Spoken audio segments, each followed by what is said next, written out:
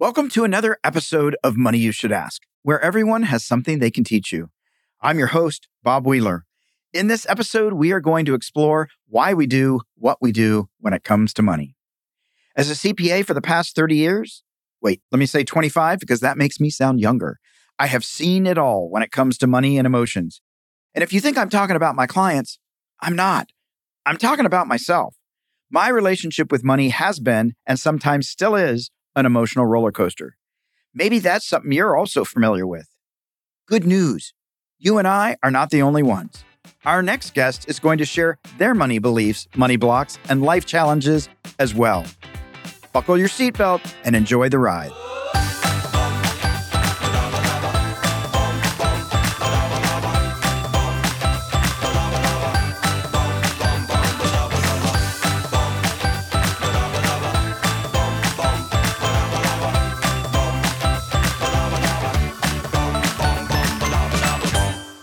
Well, I'm so excited today. Our next guest is Rachael Burns.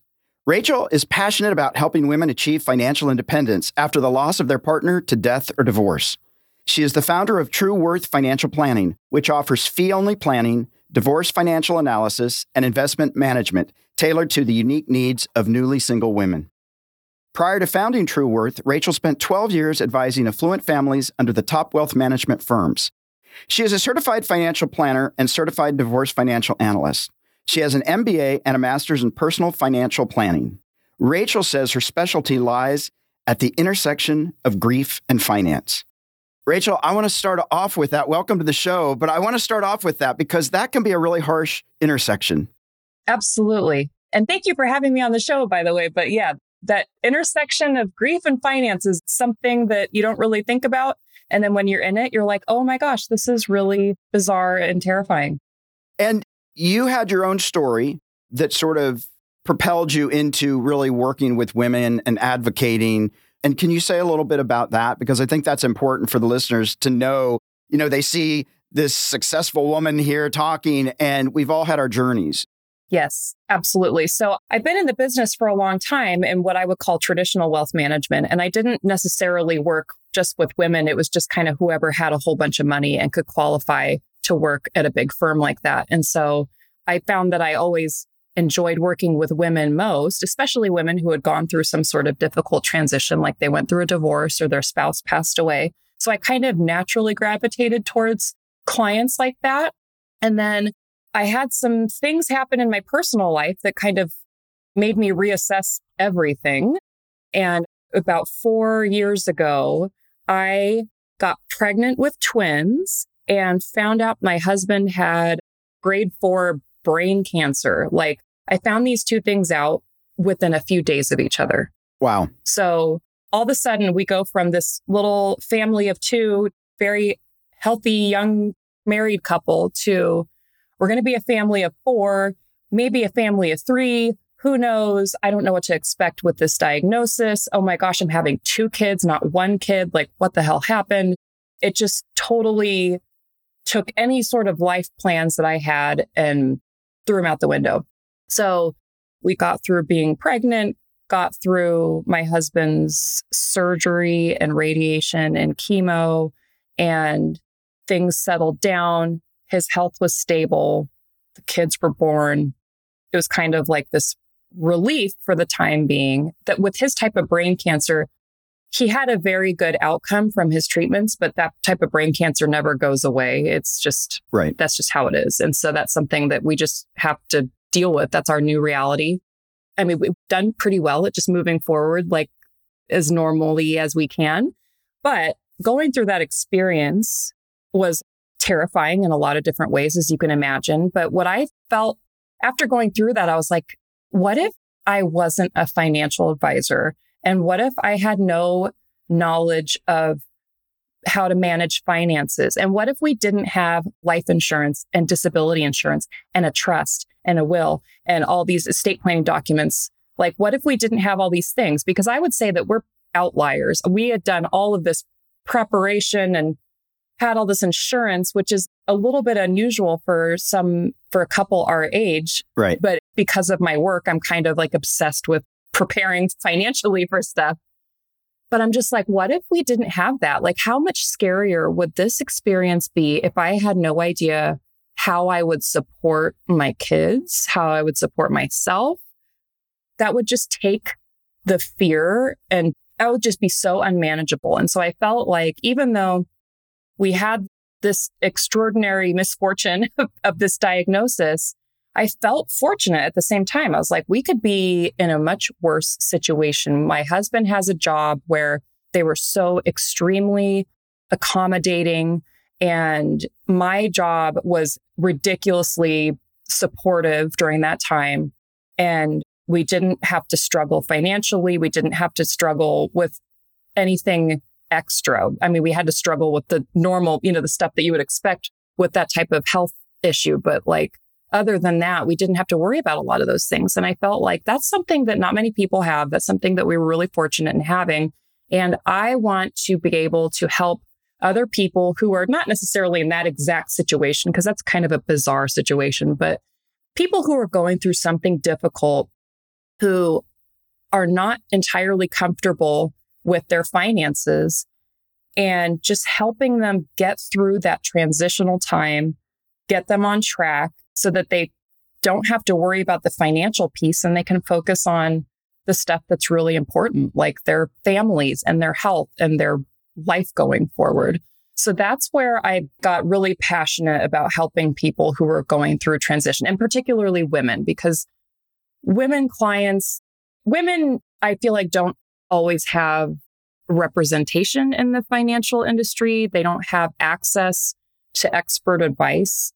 And also being a woman, I have a special connection to other women, but that's where that came from. And what's interesting is I was still kind of in the traditional wealth management world when COVID hit. And I just thought COVID had a habit of making people think about their lives. And I was like, what if I just worked with women who were going through some sort of transition? Like I could just work with those types of people. And where I was before, that wasn't really an option. You can't just like say, I'm only going to work with women today. You kind of did what they wanted you to do. But I was like, what if I just did that? And so then I just did it. And it wasn't nearly as difficult as I thought it would be. And I started my own company and I'm doing exactly that. I'm working with women who are going through difficult times. And that's been just the best decision I ever made, I think. That's awesome. And I wonder if you can speak to the listeners about, a lot of people, men and women, will say, life insurance policy, I got to pay the rent. Oh, I'll start putting away 10% tomorrow. With women specifically, they tend to live longer, have lower income, and don't have the savings. And so older women end up in poverty just statistically. And yeah, I don't think most people, when they're feeling young, that they're thinking, oh, I could get divorced. My spouse could die. It's like, that's not happy thoughts. So I don't really want to go there. Why do we need to talk about that? And so how do you get this to land? I totally understand the discomfort with the topic, because planning for the unexpected is just kind of yucky feeling. No one wants to think about that. And not everyone has this obsessive need to prepare like I do. Like, I don't expect people to be like, well, don't you just worry all night about like what happens if your spouse dies? Those aren't like super normal thoughts to have. So right. I don't expect anyone to do that. But I also think you have things in your life that are important to you. And you want to protect those things, whether they're family members or whether it's your lifestyle or whatever. Like, you have things that you can't afford to lose and you need to protect. And I think once you have your basic needs covered, you need to pay rent and you need to eat food and you need to wear clothes and you need to do some basic stuff. And right. You need to focus on that. And I'm not saying, okay, you need to go get a term life insurance policy, even though you literally can't feed your family. That's not my advice at all. But once you get the basic needs taken care of and you're ready to kind of start tackling the next level of needs, I think you need to start protecting those things that are important to you. And I know no one wants to think about this, but the odds of something bad happening to you at some point in your life are 100%. I don't care who you are, something bad will happen to you. And I know that's really like not something you want to hear, but look at me. If you don't believe it, I mean, I was a very healthy, what I would consider normal person. Right. And so is my husband. And our world got turned upside down in a matter of a few days. And it's never been the same. And like, you can't expect these things. And it wasn't just my husband, by the way. Like, I had massive complications after my twins were born that I wasn't sure what my health situation was going to be long term. It was really scary for a little bit. So like, none of us are immune from these unexpected events.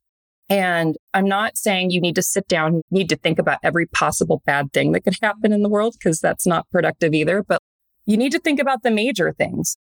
If you're married, what if your spouse isn't around for whatever reason? The odds of that happening aren't that ridiculously low. I mean, you do need to think about these things, especially if you have kids or if you have anyone who's dependent on you. You just need to think about what would happen in that case and what small steps can I take now to prevent some massive, horrible thing happening. And maybe you can't prevent the bad thing from happening, but you can prevent that bad thing from like destroying your finances. Yeah. And so that's just something you got to think about.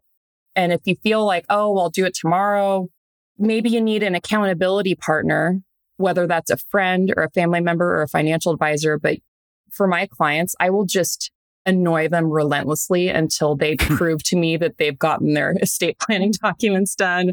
Like, I'm like, Did you do it? Did you do it? And I annoy them because they pay me to annoy them. Like, I wouldn't do that if they want that. But if you have trouble following through, tell someone you're going to do it and have them annoy you until you do it. That's like a good trick, I would say. Absolutely. Absolutely. And what would you say to women? You do divorce analysis. And so here I am, I'm contemplating divorce. And now I've got to, maybe if it feels like that's a path, maybe there's some things I need to do to protect myself. Mm-hmm. Maybe I need to open a separate bank account. Maybe I need to make sure I've got established credit.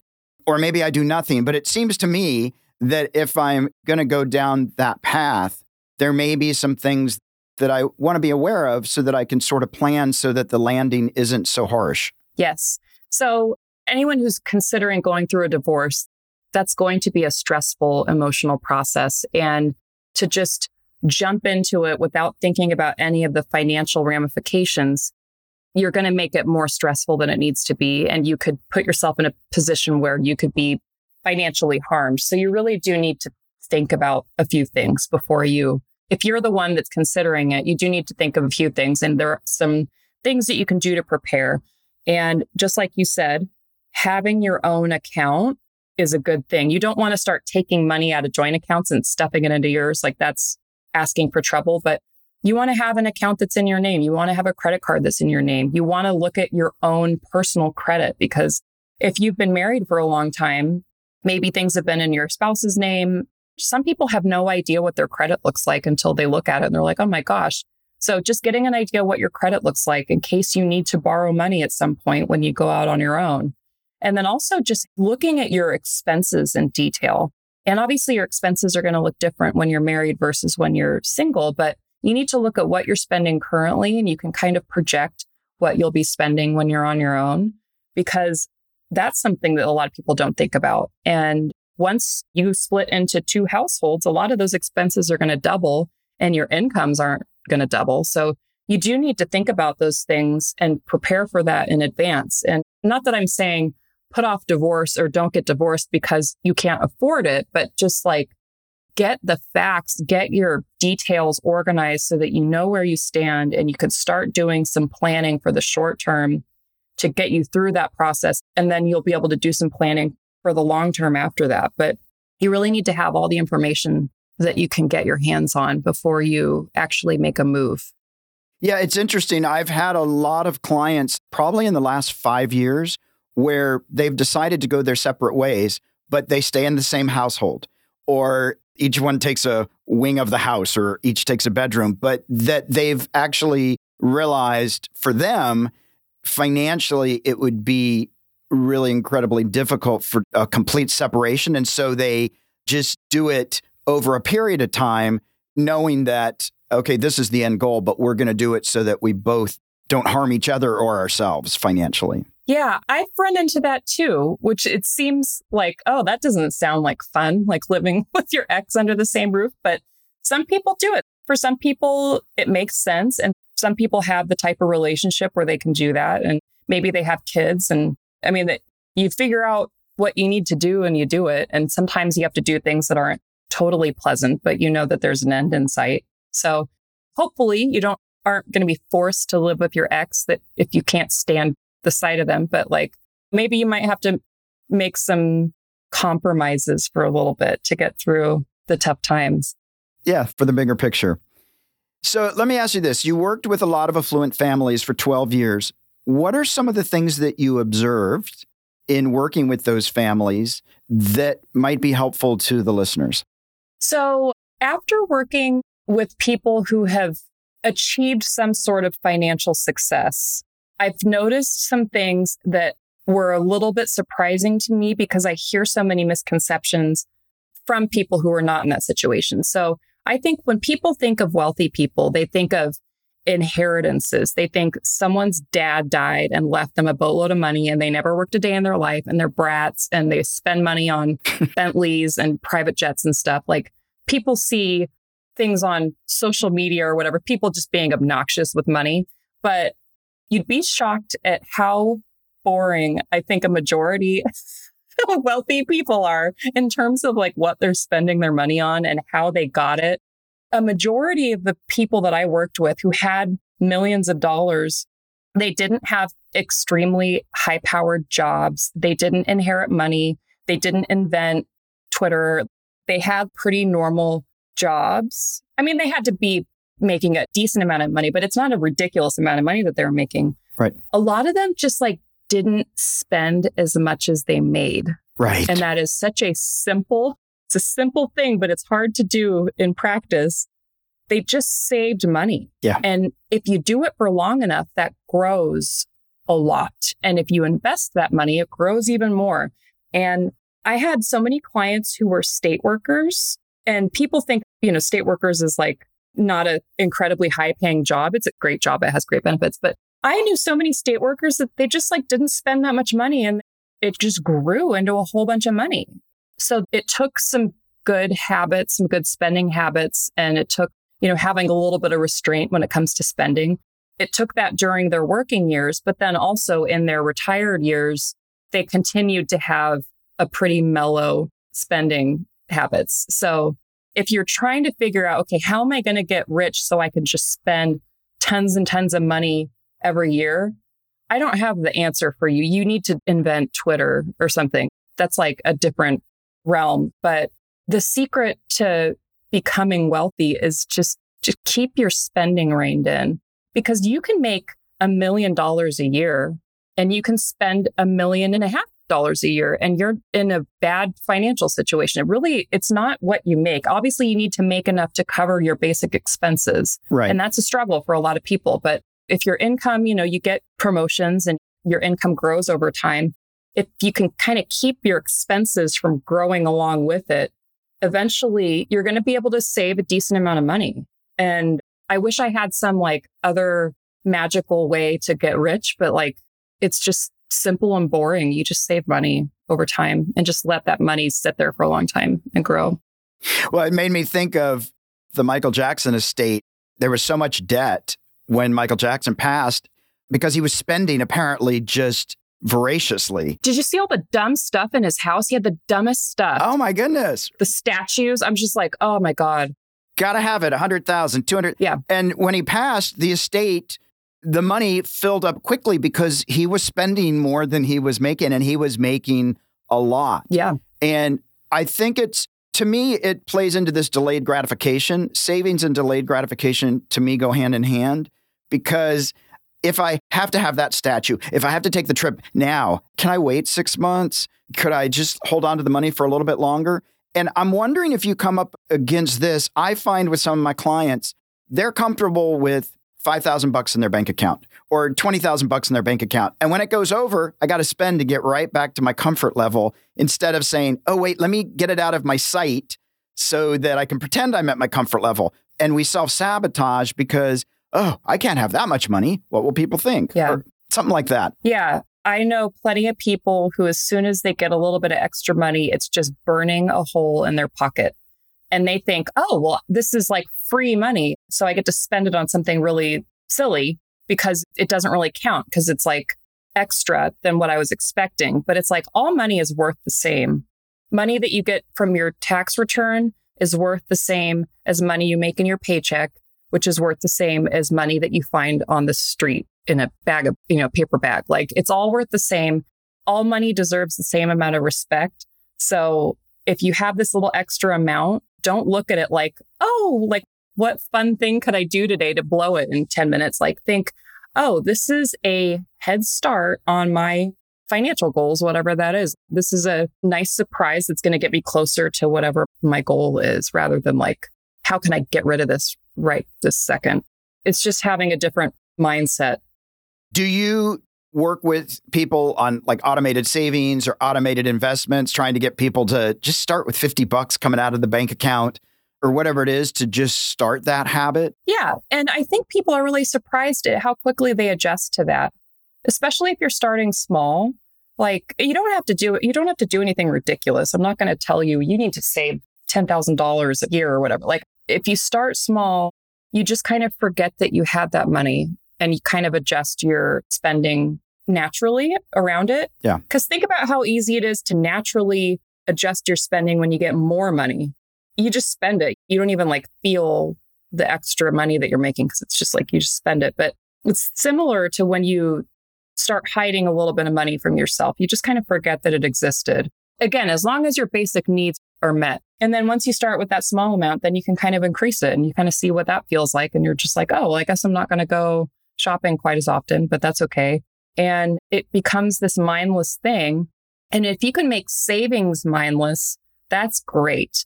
But when you make spending mindless, that's really dangerous. So set up your savings and then forget about it. But like, don't do the same thing with your spending. That's a different story. You need to keep your eyes on that.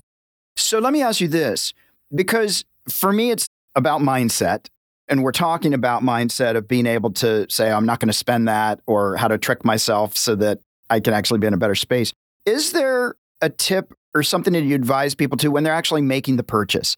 Like for me, when I spend, now sometimes in the past I've obsessed for, I'll spend 8 months deciding to buy a TV and everybody else is just like, oh, buy it. Right? I'm like, technology is going to change. And I overthink it. And in my current situation, when I'm spending money, I will think about, okay, what's this going to do for me? Like, does this nourish me in a way that fills my spirit? Or is it in a way that it's something very practical that plans for the future? And if I can't find, like, I'm going to get real joy out of it, or that it's really going to help my future, I often won't spend the money. And in the past, I would have. I'm just like, I don't think I want to part with it. Like, I got to know that it's going to be worth my spending the money. Yeah, I think whatever it takes to increase your awareness, and then also just to think a little bit more about what you're spending, whatever that takes for you to do that. And to some people, it's something different. And the best example of this I ever heard was this girl, the credit cards where you can customize the picture that's on the credit card. You can put whatever you want on it. Yeah. This girl had put a picture of Terry Crews on it, and he was making this face like scowling, so that every time she'd take out her card out of her wallet, she'd like think that Terry Crews was judging her. And so she would be like, oh, I'm going to think twice about buying that thing. And I thought that was the funniest thing. That's great. But whatever it takes to make you think twice. And some people will have alerts that they set up on their credit card so that any purchase over a certain dollar amount will send a text to their phone, so that things that you have set up on subscriptions and kind of autopilot, it like reminds you of those things just so that you're a little bit more aware. Whatever it takes, or maybe set a rule for yourself that, okay, if I'm going to buy anything that costs more than $100, I'm going to have a minimum 24-hour waiting period or whatever works best for you. You just have to figure out what would get you to think a little bit more about what you're spending money on and whether that's something that you actually value. It's just trying to get your spending aligned with your values. Yeah. Because the point isn't to not spend money. I'm not going to say don't spend money. It's just spend money on things that are important to you, that are valuable to you. And then don't waste money on other stuff that you don't actually care about. Yeah, I think it's so important. And for me, knowing what's important to me means setting goals, figuring out what is important to me, writing it out, setting a budget, setting timetables so that when I'm spending, I can ask myself, is this in alignment with what I say my vision is? And then it gives me pause if I'm not actually working towards these goals that I say that I want. Absolutely. Yeah. Some people love coffee. They love to go get a coffee from Starbucks, and that's something that brings them so much joy. And you hear so much advice like, just don't buy Starbucks and then you'll be fine. Like that's such an oversimplification. But if you're someone who loves coffee, go get your Starbucks. Right. And don't feel bad about it. But if you're also someone who doesn't care about having takeout food, if that's not like a joyful experience, because it's by the time you get it home, it's cold and it's in a plastic container or whatever. If that's not something that brings you joy, but you just kind of do it because you're tired, you're lazy, it's like spend the money on the coffee, but then go grocery shopping and have some things on hand to where you can quickly make dinner so that you're not wasting money on something that you don't really care about. Yeah, absolutely. Prioritize financial priorities. Yes. And life priorities. Yes. It's definitely doable. We are at our Fast Five, Rachel. And Fast Five is brought to you by Cube Money, which is a cash envelope system made easy. Real-time financial awareness without the hassle of tracking expenses and carrying cash. For more information, click on the link in the show notes. Now, have you ever done the envelope system? I have not. That's where you you've got $1,000 and 500 goes for rent, 200 goes for food or whatever it is. Yeah, I'm familiar with it. And I've known a lot of people that have done it. I personally have not done it, but I love the concept. It's a great way, just even if you do it for 6 months or even a month, it's a great way to start to realize, oh, when I rob from the rent money, I can't pay the rent. It has to come from somewhere. It has to come from somewhere. It's getting taken away from something else. Yeah, absolutely. Yeah. All right. Well, I'm going to hit you up with these Fast Five. So let's have a little bit of fun. What's the worst financial advice you've ever been given? Not to pick on my dad, but he said one time he told me I was going to buy a car, and he's like, well, you're going to spend so much time in your car. So like, get a car, get a really nice one, because you're going to spend so much time in it. Like, just spend some extra money and get a really nice one. That's not even that bad of advice, but I don't know. That stuck in my head. And then I had this car that was really, really nice. It was a very nice car, but it was not super necessary. And it got to the point later where I had some changes that I want to make with my job, but I had this car payment. It wasn't the greatest advice in the long run. I don't really agree with that. It didn't serve you. No. Don't tell my dad I said that. I won't say a word. I won't call him. I promise.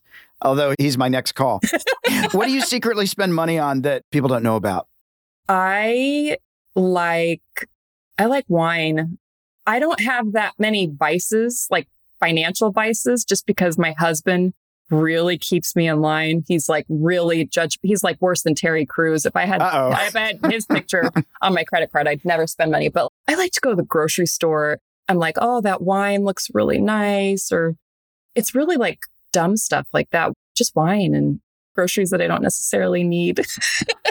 Yeah, that's why they put them up front. That's why they put them up front. They tempt you. They do. What is your financial superpower? I could see the future. Nice. So, because I've worked with so many people at different stages in their life, I know if you're going to keep doing this, this is what that looks like in the long run, because I've seen it. I mean, you see it over and over and over again. You can pick up patterns. So when I see what someone's doing now, or when I look at what I'm doing now, I feel like I can see into the future. I know what that's going to look like in 20 or 30 years. That's my superpower. That's awesome. If you had the ability to travel back in time and change one financial decision you made in the past, what would it be? I would have started investing when I was a year old. Yeah. Instead of toys, I would have said, no, please make deposits into this investing account, and just forgone presents for the rest of my life. No, I don't know. Well, some presents, not the one. I don't know. But do you notice a lot of the affluent families that made sure their kids had payroll so they could put money into IRAs starting at like a young age? No, not really. Really? We do that a lot with our clients with small businesses. We'll put the kids on payroll and make sure that all the kids are funded so that by the time they're in high school, they've got $30,000. There's certainly some tax benefits to having the kids on payroll.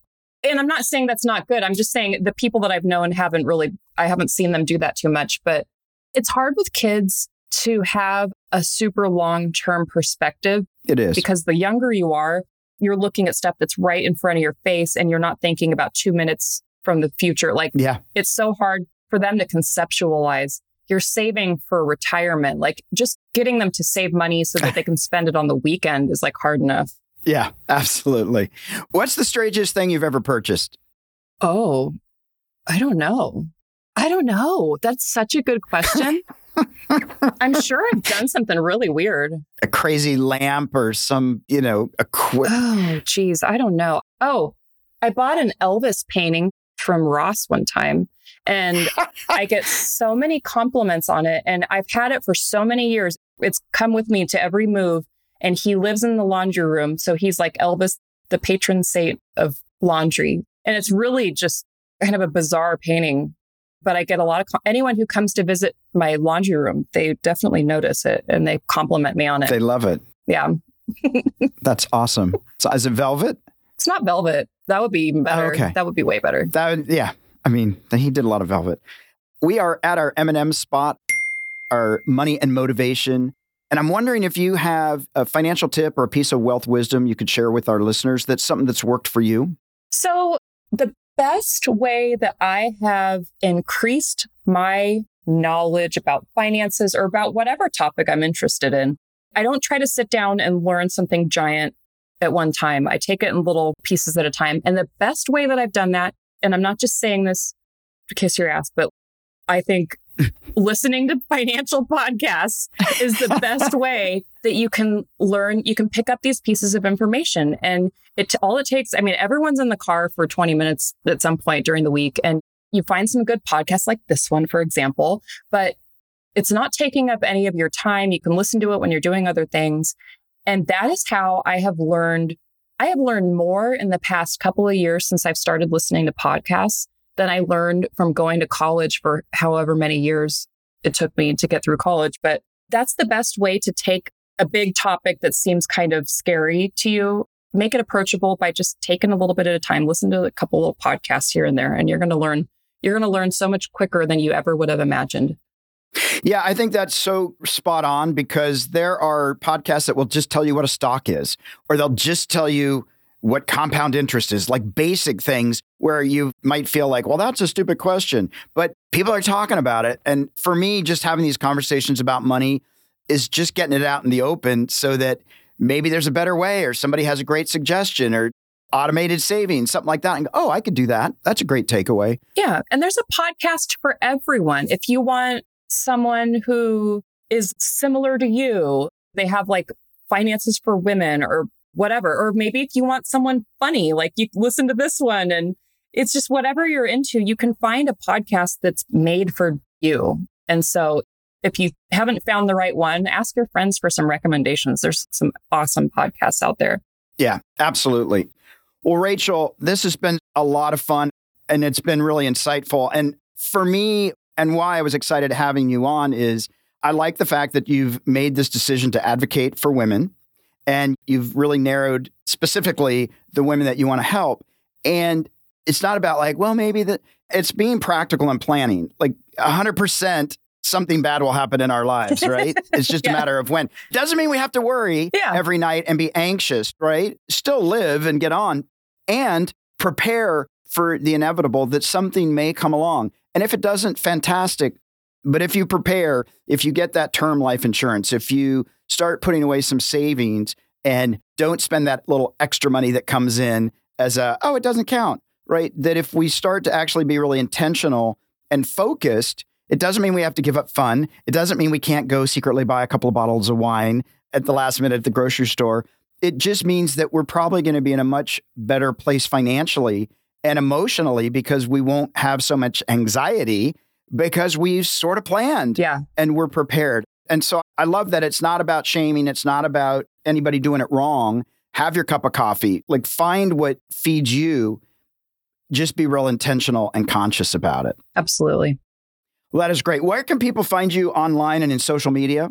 So you can visit my website. It's trueworthfp.com. F is in financial, P is in planning. So trueworthfp.com. There's information about my services. And there's also links where you can book a free strategy session with me. And I love talking to anyone. And so you get a free half hour with me. Even if it's not a good fit, I'm totally happy to send people away with some nugget of wisdom or some tips or some referrals to some other thing or whatever. Like, you will get something out of talking to me, even if you don't want to work with me. I won't force you to work with me. But I would say go there, take advantage of that. Absolutely. And then a really good way to keep in touch with me is on social media. I'm on Instagram. I'm fairly active on Instagram. So it's at TrueWorthFP. I'm on LinkedIn too. It's under my name, Rachael V. Burns. But I would say Instagram, I'm always putting stuff all over there. So that's a good place to come chat with me. Awesome. Well, we'll make sure we put all that up and we'll get people to come and chat and give you a call. Rachael, it's been such a pleasure. Thank you so much for taking the time and sharing your journey and your wisdom. Thank you so much, Bob. It was great being on the show.